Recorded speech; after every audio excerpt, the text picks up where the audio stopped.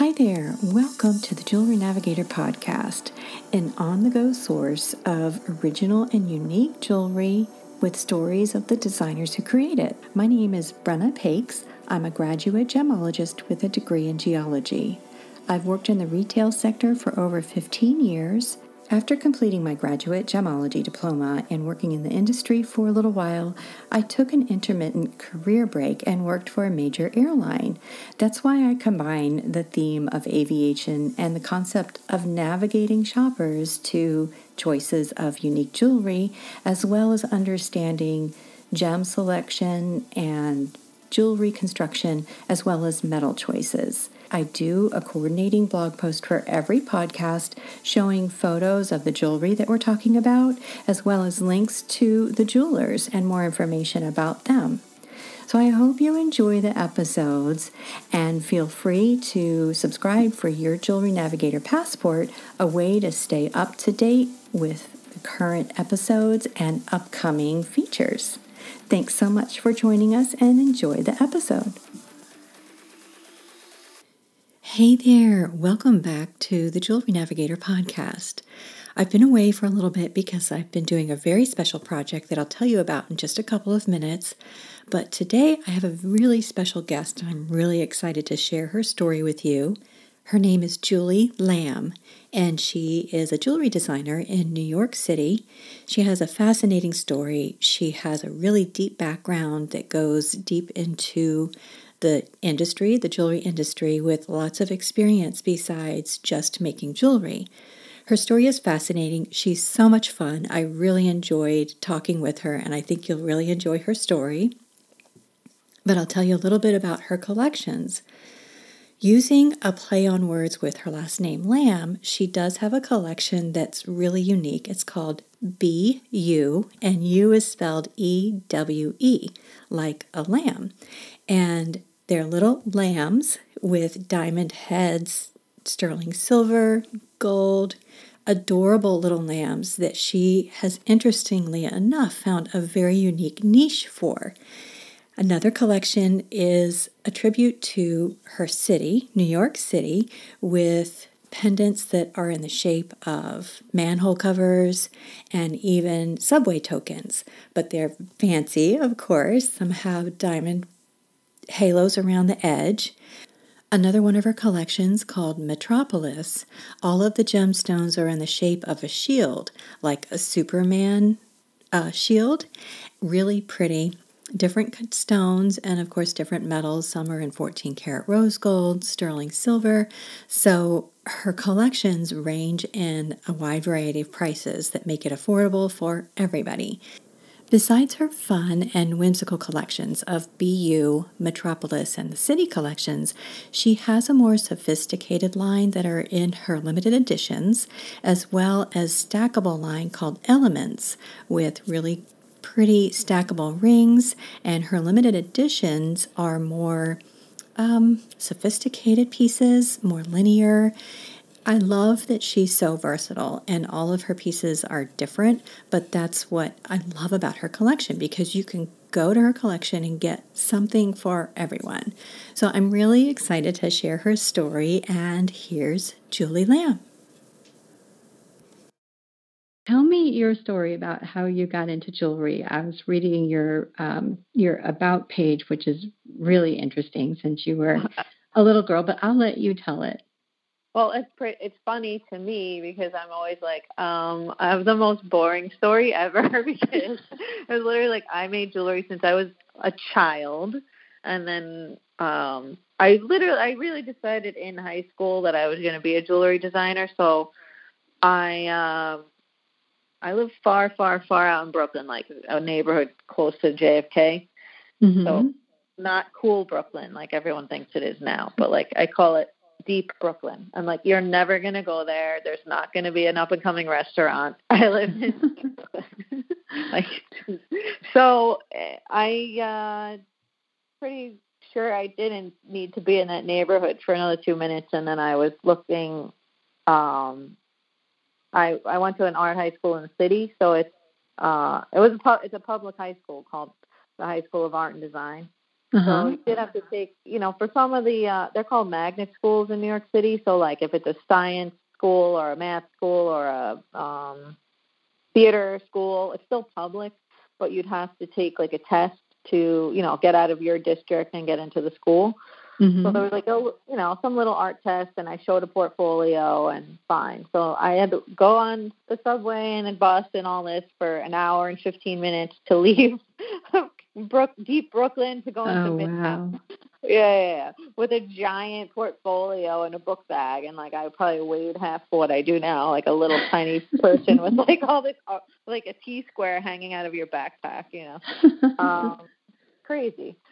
So it was like, commuting to high school, but I was an illustration major there. So it was formerly it was like a commercial art school. So maybe, I don't know, back in the day, like maybe in the 70s or something, you'd probably go to this school and get like your degree in advertising design and illustration and stuff like that and go get a job. So that was like their background. So this was all 2D. And so I was in illustration. I still draw for money. Like I call it drawing for dollars when I do freelance drawing for people. Okay. Yeah, drawing for dollars. I was drawing there, but I wasn't so in love with it. And I just started with a friend just making jewelry after school. So this best friend of mine lived in the Village. So she's like, let's go to Canal Street. And we would buy like all little tiny bits of lucite and acrylic and plastic parts, and Pearl Paint down there at the time had a bead and craft section, so there's a ton of stuff there to buy and play with. And there was that clay you can bake in the oven, and there's like leather cord and beads and rhinestones and whatever.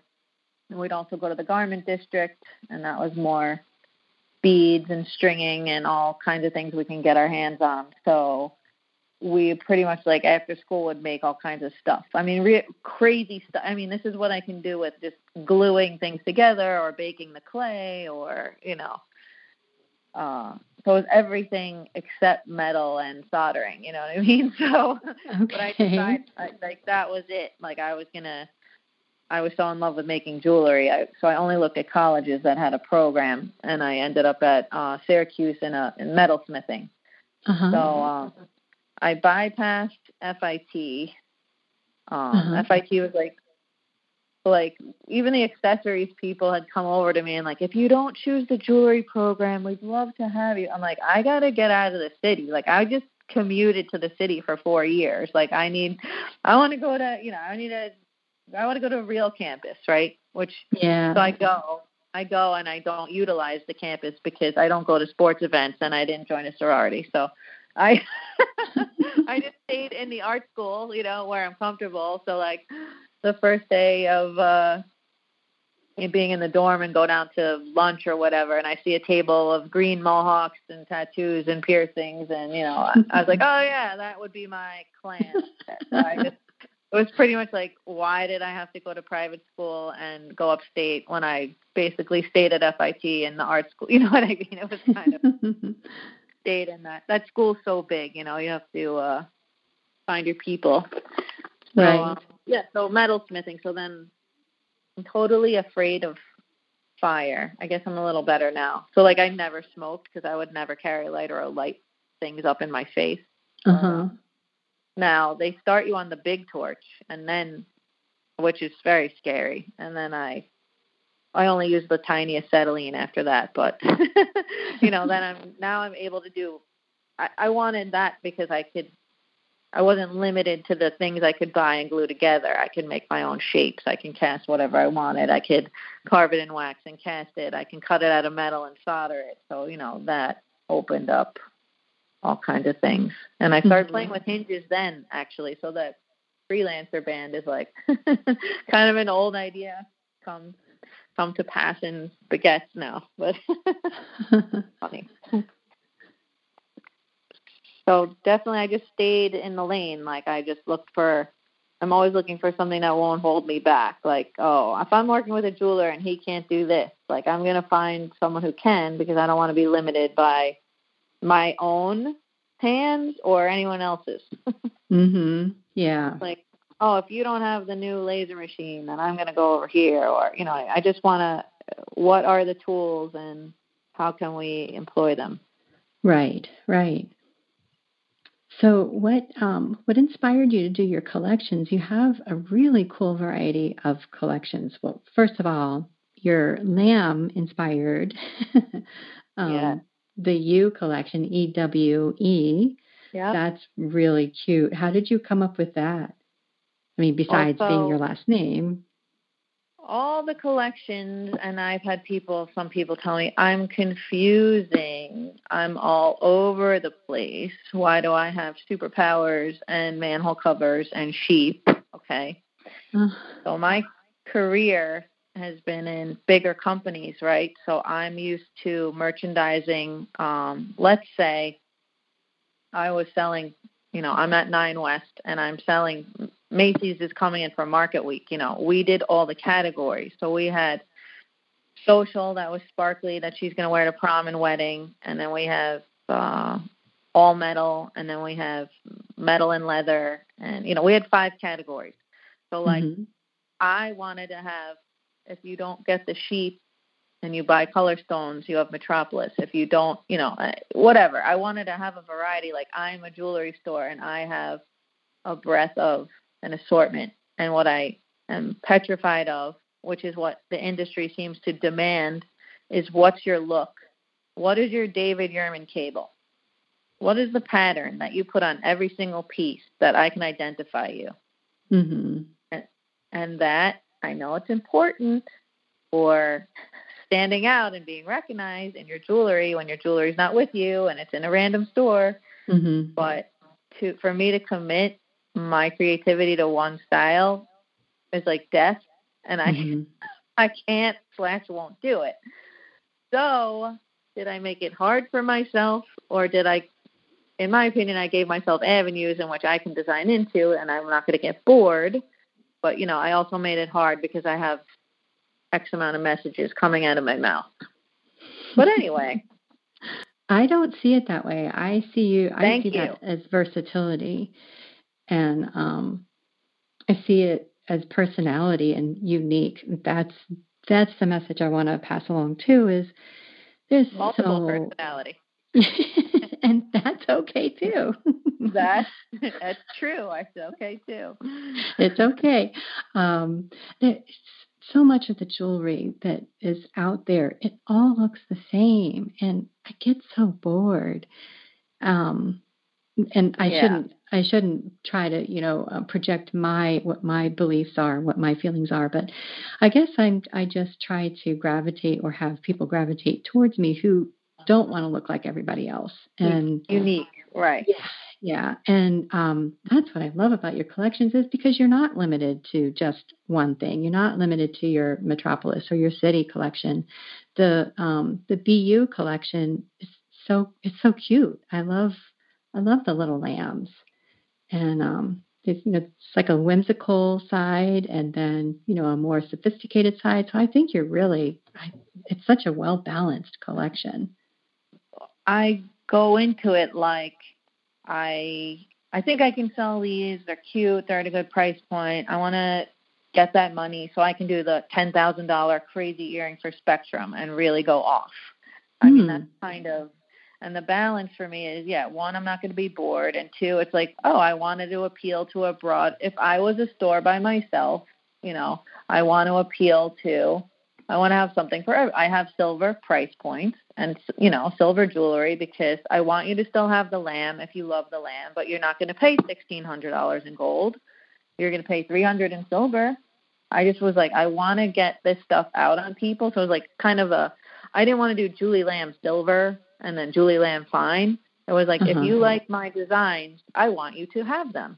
Yeah. So you picked your metal / price point. Now I'll do 18 karat and opal in the same necklace. I'm going to do silver and raw crystal. It was just an effect to get it out on people. But as far as stuff looking the same, I spent 1,000 years in working for the companies, Avon or Nine West or what else? I work Robert Rose, Michael Anthony. I don't know. I worked for a lot of companies that, I was doing trend reports. What's the hot new thing? Walk Vegas and come back with your report. And, I'd be like, looks like pink gold is coming back. I'm seeing a lot of rings that are set east-west, not the traditional north-south. Bar pendant, whatever it was. Chasing trends is very exhausting. You have to hit it right. You have to be looking at the right thing. You have to have the right, it's expensive. You have to go to Europe and look around at Paris and London. You have to get a subscription or many subscriptions to trend reporting services. You have to go to the shows. You have to really, it's a lot of research to be on the trend, ahead of the trend. Know your customer. Is she a year later? Is she Avon? Is she 3 years later? She's still asking for the bar pendant. They didn't buy stack rings yet. They don't know about it. So I have no desire to do that over here. I'm not trying to, I don't want to chase that. And mainly it's because I can't compete at that level. So I'm not going to be the cheapest version. I'm making it small batch in New York City. I'm not making it in China. I can't compete on price with you guys and your rainbow stack ring. I can't do it. So if I can't compete, I don't want to play. And I also think I'm more creative than that. So I kind of am like, I want to fit in with the trends. Like I have a bunch of stack rings, but like I want to do it my way. Like it has a lamb on it, or it has the Superman dangle off of it. Like I want to play with it, but I don't want to try to be it or beat it. So that's too hard, and I'm not interested. I'm not interested in chasing something. I don't know. I just want to do my own thing. So then again, I made it hard for myself because, it's all unicorns and llamas, and I have a sheep. So, I'm not chasing trends as one of the pieces of being like, why do you have sheep and manhole covers? And I'm like, okay, I could speak to those things. So the sheep is its own whole thing and its own separate podcast probably, because that's how I got deep into that thing more than my other jewelry. So the BU is from my last name, obviously, which is funny because people will come by at a trade show and I have a giant Julie Lamb sign hanging in back of me and come to the case and be like, what is that dog? It's kind of cute. Why are you making, I've gotten it a million times.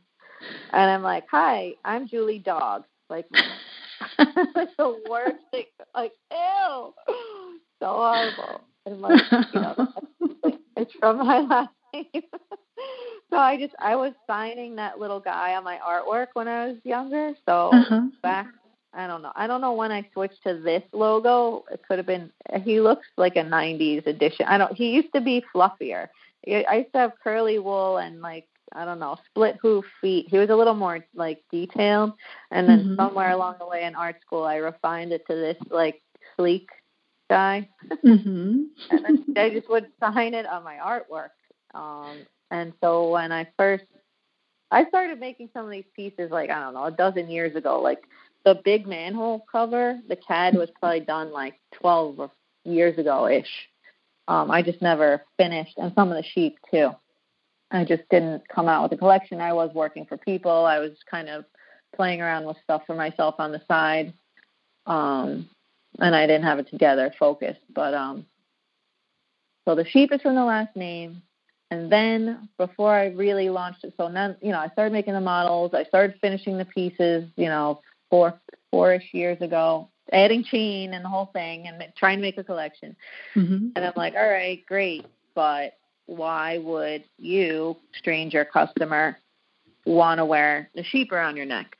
So I pushed myself to come up with like all the marketing piece on it, like the black sheep of the family, and then the BU, I love you, rock your flock, stand out, be heard, HERD.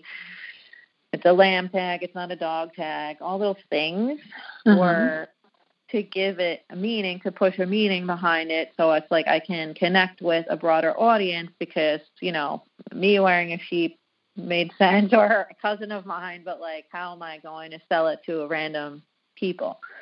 So immediately launching Instagram, so all the social was put out in, I think, spring 2015. I got an influx of knitters and then some farmers, sheep farmers or ranchers following me as well.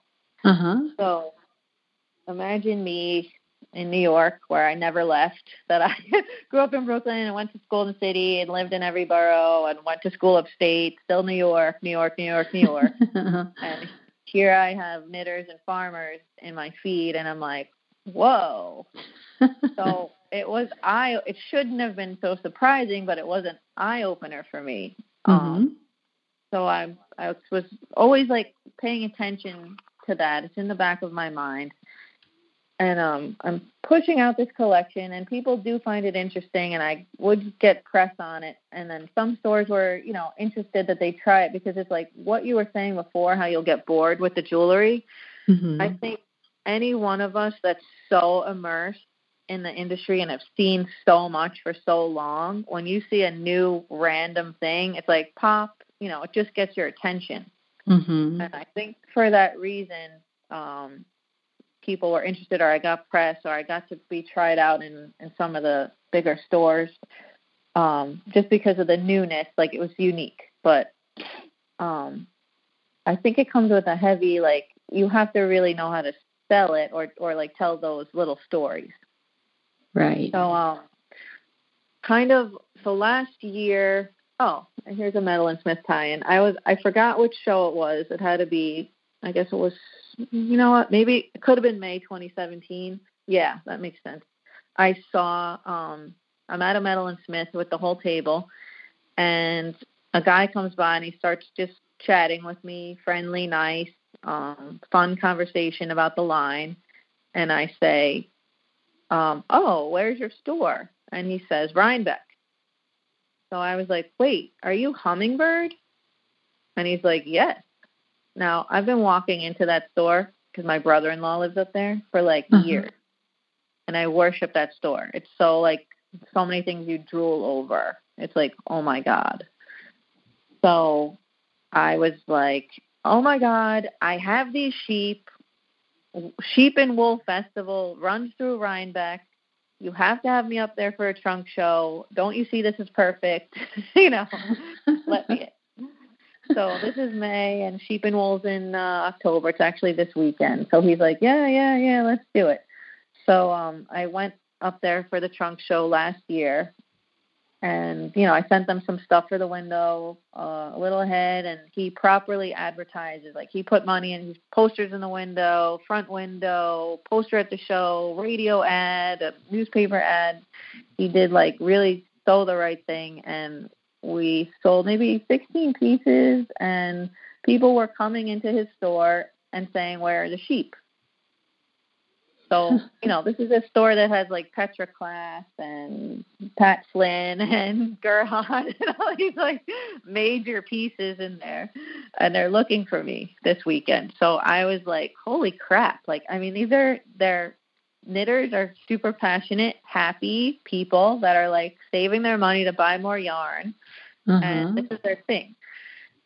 So I was also, that was kind of like a light bulb went off there, because I saw this audience being so into it. And then I had already signed. Vogue magazine has a magazine called Vogue Knitting magazine, and Vogue Knitting does 4 shows in the country.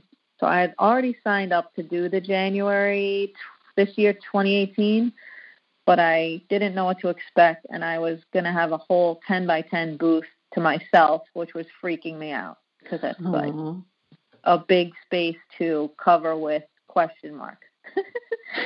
But once I realized that this was the audience, and that show was that's a direct-to-consumer show. These ladies will be just walking by. It's not a store that I have to convince to make a buy, that they have to now sell through it and explain it like I will and whatever. it's direct to these crazy people who are coming in here asking for me. And then so it was like Woolen Sheep, Light Bulb at Hummingbird. And then January, direct to Crazy Knitters was like, I didn't advertise. They didn't know I was coming. And it was the greatest thing ever. Oh, that's great. But I mean, I want to tap, like, there's the city collection, the subway tokens and stuff. It doesn't have a New York City home. I'm like, I have to tap that niche audience here, Metropolis. I'm calling up Comic-Con, trying to get a table, because I'll go be in a Superwoman costume and sell it. I don't care. Like, I think I love niche, and those audiences are diehard fans. And if I can, I'd like the Lambs to pay for my Spectrum entries. Like, that's kind of, I want to keep tapping that audience. So, like, early on, I was smelling something that I think I'm right about. Like, ladies who are coming by and they're turned on by those sheep, they seem to be a little older, like, I don't know, 50-ish, mid-50s, and they think it's cute. And some of them are like, oh, my God, this is so sweet. I'm going to get it for my granddaughter. Or I call my daughter when she was a baby lamb chop. Whatever reason, they think it's cute, and they equated cute to their daughters and granddaughters. Right. Now, when the grown daughter is 16, 24, 32, guess what? She doesn't want this stupid sheep around her neck. She wants diamond stack rings that she shouldn't be wearing yet. She wants,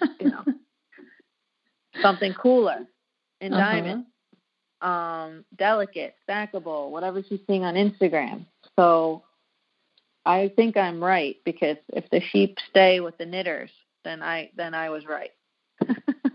Right. So there's definitely younger, once in a while younger, yeah, for sure. But I think the heart of it is these knitters, and not that the knitters don't range too, because knitting seems to be like, it's like almost like a cool cult thing going on. Like, a lot of them have colored hair. There's stuff called Stitch and Bitch that they get together at night with wine, and I've been. There's Knit at Night, East Village. I've been interviewed at Knit at Night, where it's in an East Village bar. What's the bar called? It's on Avenue A. Cummings. Yeah. Alan Cummings owns the bar. I forgot the name of it. Anyway, it's like this like super hot boy knitter, and it's kind of like a show, but I mean, it's dark and it's in a bar and they're drinking, but they still have their stuff with them. I'm like, are they knitting in the dark? Like, so they interview people that, famous knitters, or I don't know, something in that world, but I don't know.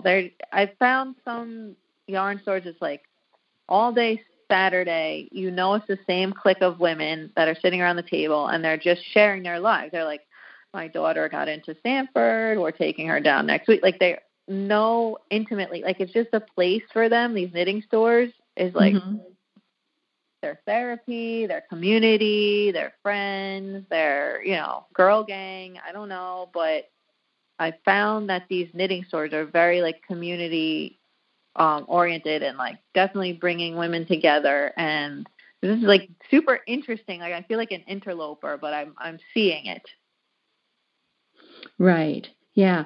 You know how we were talking about earlier, how it's trying to find a new direction? That's exactly what you're doing, which is really smart, because you're bypassing the trade shows.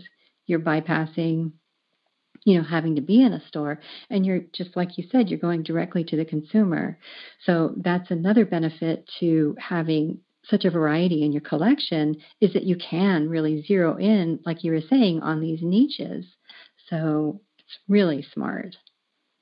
Well, it's like they found me or I found them, but if you could take it like, oh, I'm not going to sit in a yarn store and sell sheep to these ladies. That's not cool. That's not going to get me in Style magazine, whatever. I'm like, I need to get this stuff on the people who want it. Like, it's like literally just a flow of energy. If I'm Mm-hmm. emailing a store and I took 45 minutes to compose my email, trying to guess which pictures or which collections they'd be interested, and look at their store online and see what the personality is, whatever, it's a lot. They don't answer me. They don't answer me. They don't answer me. They don't answer me. Right. Or I'm at a show and they're like, what is that dog? I don't understand. Or you're confusing. Why do you have all these things? It's just like, it's so tiring, and I don't get the energy back that I put in. And every time I've been, Vogue Knitting, these ladies probably save their Christmas money, knowing in January they're going on their girls' trip. They're going to stay in a hotel in New York City. They're going to go to the theater, and they're spending their money on this trip to buy the yarn they wanted. And I wasn't in the budget because they didn't know I was going to be there last year. They found me there, and I didn't have to explain a single thing to anybody. Right. They're like, oh, look at the sheep. So cute. I want, you know what I mean? Mm-hmm. So I was like, oh my God, these are my people. Like, I don't need to be sold on them. They understand my collection and they want it. Right. Yeah. I'm good. I think it's fun. It is. It's great. They're super fun. They're super passionate. This is their hobby and their passion, and they're with their friends in their happy space, all relaxed. Like, the husbands and boyfriends are not coming in to the yarn store with them mostly, and they're just free to talk women's stuff and women's anything, women's empowerment, personal stories. It's beautiful community, and they're just like, they're so happy. It seems it's very interesting. Aww. And they're like, oh, you're right back there in the yarn store. Sorry, it's a little slow today. I'm like, hey, it could be worse. I could be at a jewelry show. It's so depressing sometimes. The buyers walk by and they won't make eye contact with you because they think you're going to sell them, or it's just this like game. I don't want to play. Yeah, no, I don't blame you. I mean, it's everyone's fantasy that, it's my fantasy that the work would speak for itself and I don't have to speak, or I don't want to put all those selfies up in the beginning. I would put a picture of a ring on Instagram and get like 20 likes. I'd put a selfie and get double or triple. I'm like, oh my God, who cares about me? I don't want it to be about my hair color or whatever. I don't care. I would love for it to be about the work. But you know what? It's not, unfortunately. But at least be with the knitters. It almost is like they see it, they get it, they want it. Right. For them almost. So it's been good. So, I mean, I don't know where the farmers go shopping. I'm probably going to put an ad. I'm going to try to get an ad on a Farmers Only, is like a farmers dating website. Oh my gosh, that's so smart. Think that's that would be a good thing for me to put BU on, because if they're dating, then they're probably buying presents, and yeah. So, I mean, this is the way that I'm thinking, because I know that it's weird and it's not, if it's not mainstream, then the stores won't buy it. That's fine. Where does this belong? Let me find the crowd. So right.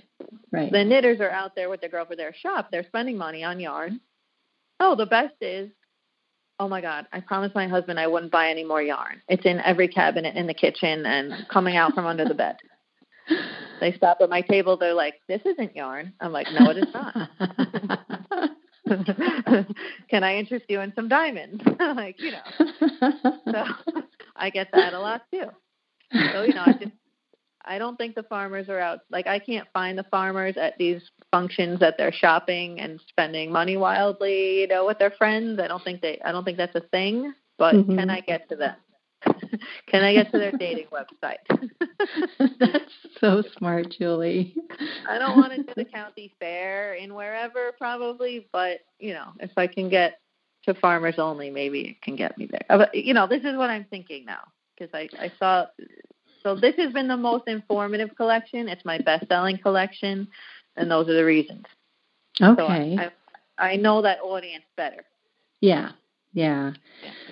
That's really cool. You have such a big a big variety and background, and you've worked in a lot of different capacities in the jewelry industry, and you know what makes a piece of jewelry quality. That's one of my biggest topics of conversation because I do like to teach people what to look for. Can you share with us some of the, some of the construction with your jewelry and how you go about making sure that it's, quality and, those kind of aspects that you put into the designs? Sure. So I worked in bigger companies. I was mostly at the design capacity, except for my last one. I was director of merchandising and product development, but all the other positions were design. So if I'm going to be a good designer, I need to know what if I'm in the middle of marketing and supply chain or product development, I have to know the needs of my partners on either side to do my best job. Mm-hmm. So marketing is like, so many years at Avon, I know spring's coming up. They're going to want a Mother's Day gift set. And what am I doing for the Easter pin? I was able to get ahead of what they're going to ask me for. And then year over year, you're like, I did the Easter egg last year. What am I going to do this year? Like, you have to outdo yourself because it's year over year. So that's marketing, knowing what they're going to ask. And then the supply chain or product development was really more where I'd like to hang out. No, I mean, the marketing piece is I like naming the names and doing the fun wordplay stuff. Mm-hmm. But supply chain, I would often travel with those guys to do the overseas factories and stuff. And I literally rather be in the shop or rather be in the factory. So I want to know how stuff works. And like I was saying before, what tools are available. So I fell in love with CAD and at Avon, actually. So I want to say early 2000s or when was I there? I don't remember. Early 2000s. So I worked a lot in costume jewelry in my career. So back, costume jewelry used to come from Rhode Island a lot, besides New York City. So we'd go up to Rhode Island to our factory and da-da-da. So I'm also ordering things out of the catalog. So I can only get Swarovski beads in this shape and these colors or stones or whatever. These are the catalogs that sell the things, that you order the things to make the stuff. Mm-hmm. So along comes now Rhode Island moved to Seoul, Korea. Seoul, Korea moved to Qingdao, China. So Rhode Island was becoming expensive. Korea was now producing. Seoul was becoming expensive. Korean owners were opening factories in northern China and Qingdao for the labor. So enter that switch where now you have Chinese factories. There's no catalog. I'm like, what stones do you have? They're like, what stones do you want? I'm like, no. What sizes are available? I need to order oval cabochon. They're like, what size do you want? I'm like, wait a second. So these guys had no catalogs. There was no color. There was no shape. There was no size. They'll do whatever you want. Mm-hmm. So I had to switch my thinking from the catalogs into I can make any component, right? So all I do is send a Pantone chip and a spec, whatever. And, we're doing such big buys, they're gonna do whatever. So that was interesting. And at the same time, now I had there were two CAD guys on there, and they were both used to be classically trained, wax carving model makers that moved into teaching themselves CAD. And one guy in particular, super ridiculously talented. So again, I'm faced with this, we can make whatever you want. So I just fell in love with knowing, in the past we would wax carving is a little bit limited. You can't go back to step as easily versus in CAD, he's showing me every single step. And I'd be like, no, I liked it before with the rounded edge. We just peel back the step and I can see it spinning around in 3D, and I can make the change, and I can, on the back, there's this whole big surface. Let's add the pattern there because we can. Like, it just, I don't know, it just opens your mind because the tool can do anything. So then you can do anything. And I just like fell in love with working that way. So, what I found now, which is the funniest thing, like I draw I draw everything on paper, like to the millimeter, side view or whatever, like a technical drawing. And then I'm going to CAD, sitting with them every step on the CAD and going over all the details in the back and the front and the this and the that. I'm going to lean on, every shop's going to be a little different. Like I'm going to lean on them for the prong thickness or height, or I'll say, go ask the setter if this is enough. Like I make them talk to each other. Like I don't think a young CAD person who only learned how to build in a computer does not know the bench work behind. After this thing is metal, then how are you setting it? How are you we better make this in 3 parts because you can't polish in there. If you cast that as one thing, you're going to have all these areas you can't get to, and then it'll look shitty when it's supposed to be finished. So it's stuff like that I will make them go to, let me take this in this stage and go show the jeweler and ask the question and see if the setter is happy with the, all these kinds of things. So it's basically like getting everyone involved. So like I'm the designer, I'm overseeing, I'm like the GC on the project, but I'm like, I want everyone sign. I don't want to give the setter a surprise that he's going to be like, how the hell am I going to set this and then do a bad job and crack my stone? Like I want them all on board. Like you saw this in the beginning stage. You had your input. You're part of it because you're the expert in this area. Let's make the best piece we can. So I'm really annoying, and I ask a lot of questions because I'm, I've seen enough at this point that I'm like, at least I know what questions to ask, but I'm still going to run back to like, the guy who's going to touch it in the end, like the setter and the jeweler. And I want their input on, the best way for them to put this thing together. So I think, it's just knowing the whole process. So it's because I worked X amount of places and walked X amount of factories, and I definitely would suck information from whoever my like head of product development was, or whoever the engineer was, wherever I was. I'd always look to them and try to learn from those guys. And now I have to push, when we get younger people in, I push them in that direction. I'm just pretty much like, I think every CAD person should have the jeweler partner. I think they should be sitting next to each other, but I haven't seen that yet. They like to put the CAD people in like a separate room far away in the dark, and then like the jewelers are and then sometimes I feel like the jewelers are threatened by the CAD people, either that they're doing it in the computer and they're going to take their jobs, or they're young and they don't know anything. So I think there's like cultures within the shops that, can get in the way of making the best piece of jewelry. And I'm always just like, go ask him. Or if they're in separate places, I'll take it and I'll go ask him. Like, I don't care. Like, I just want the best. I want to be informed. I don't mind. Right. And these are all craftsmen and artists in New York, right? Yep. Yeah. Everything's around the 47th Street area. Yeah.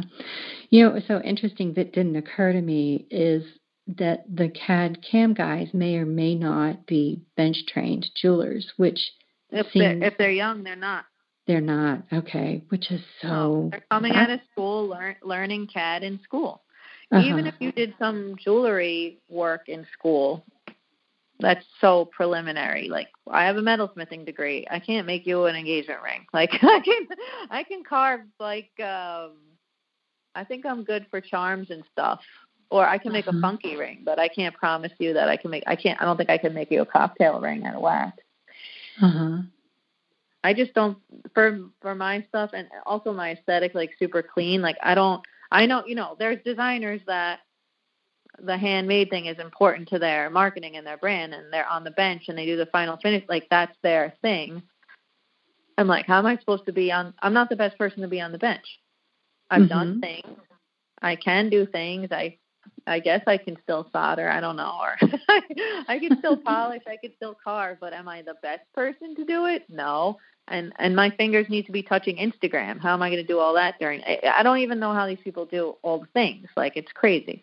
Right. So because I think there's better people than me to set the diamonds or whatever, I want them doing it. And then I'm also like, I like that my stuff looks machined, where some people, I noticed that when I did the MAD show, what's that, Museum of Art and Design in November, they have a healthy amount of, or even maybe I was in the minority, because they have a lot of bench people like Marion Moore and Elizabeth Garvin, Mimi Favre, all these people.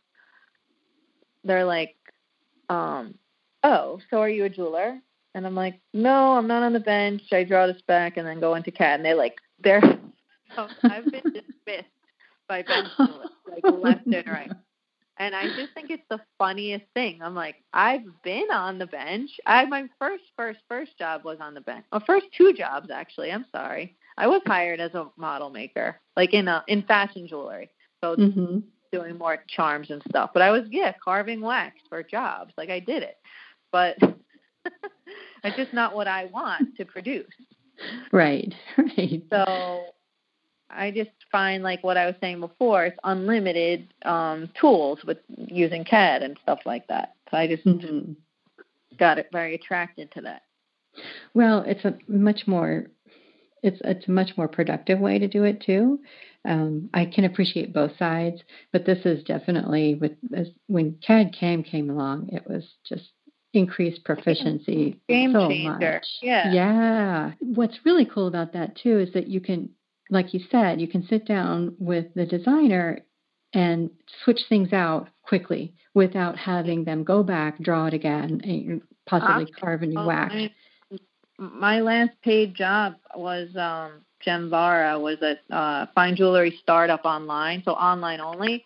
And I'm there, and I'm seeing they didn't have all the samples. Like, the guys, they're taking the CAD,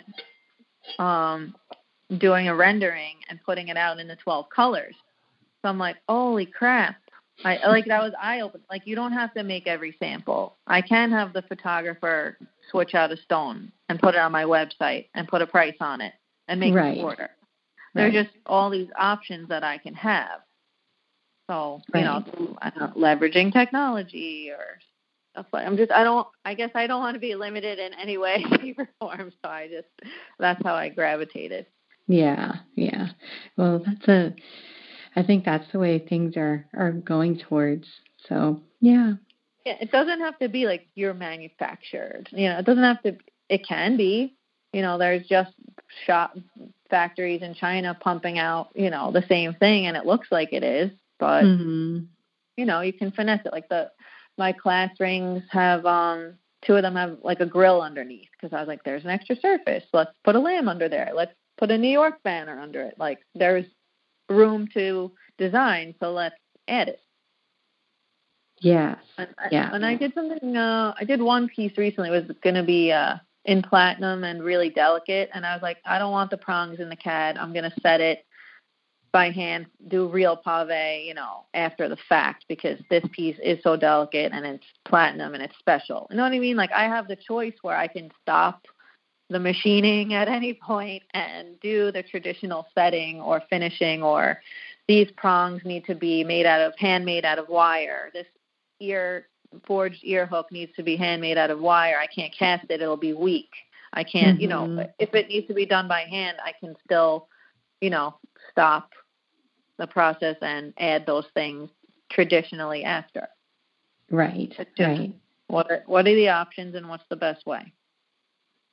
When you just said your class ring, I'm sorry to kind of flip back, but I'm looking at your website with your class rings, and I think I mentioned you in my, if I didn't, I'll tell people now, I did a podcast about rings to consider for alternatives for class rings. Because yes, and I think I mentioned you. If not, I'm telling everybody now. Julie does an incredible collection of class rings that are kind of based on the same kind of style, but they're much more beautiful. And you don't do stones, right? If there's a at the center, I haven't yet. I was leaving the centers open to engrave, the initial or something. Right. But I've had, sometimes there's pictures like so shiny. They're like, what stone is that? Like, I probably should do a version that's a stone center, maybe in the oval. Yeah. I've had people ask me that. Yeah, which would be nice to offer, but I really like just the classic idea of having a monogram or something. Yeah, any of those. It's like, could we set sapphires around the halo, or can you do yellow and white? Or there's options with the metal and stone, and adding an initial or something that totally we can play with. Well, I really love getting to hear your stories and getting to know you a little bit more, and I'm really excited to share your jewelry with everybody. So where can people find your jewelry besides on your website? That's been challenging.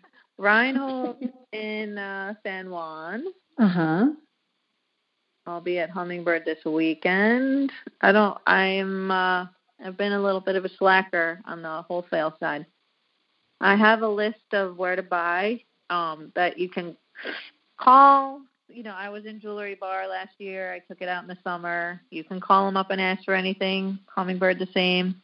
And then, of course, they can buy directly from you or even request a customization of something. Yes. Okay. All right. Well, thanks so much for joining me today, Julie. I was really excited to get to talk to you. And, awesome. You've got a definite advantage with your background, and also just with how versatile your collection is. I'm just really excited. Thank you. Yeah. Really I love when I feel like I'm like, she gets me. I don't have to explain. Yeah. That's the highlight of the day. Like, good. I appreciate it. All right. So I'll be, whenever you send me the stuff, I'll post it out too, and Twitter and all the stuff. And awesome. Thank you so much. You're welcome. Thank you, Julie. Yeah. I think I'll see you in March then. Yes. Yeah. And I will, I'll also plan on going, I think Metal & Smith has a show in February, so I'll do the winter edit and then come back for the March show. Okay. Yeah, I have to see if I'm going to Tucson or whatever I'm doing. Cool. All right. All right. Stay in touch. Thank you. I will.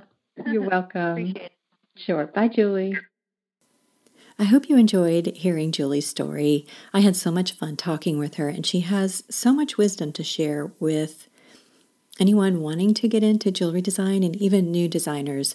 A lot of insight on what goes on behind the scenes. A couple of things I want to mention. One is Julie is offering a Cyber Week special. Today is November 29th, and through tomorrow, Friday, you can get 15% off of anything on her site. You enter the code CYBERSHEEP, like Julie Lamb, and you'll get 15% off anything on her site. So go take a look, pick up something for yourself or someone else. And then the other thing I mentioned at the beginning is I opened up a shop option on Jewelry Navigator. That's what I've been busy fixing up and preparing to launch, and I launched it earlier this week. It features a lot of the designers that I've featured on the podcast, and I'm so excited to share their jewelry. Go check it out. It's under the shop option on my website, which is jewelrynavigator.com. So until next time, make sure you fasten those safety clasps and those earring backs. Talk to you next time. Bye-bye.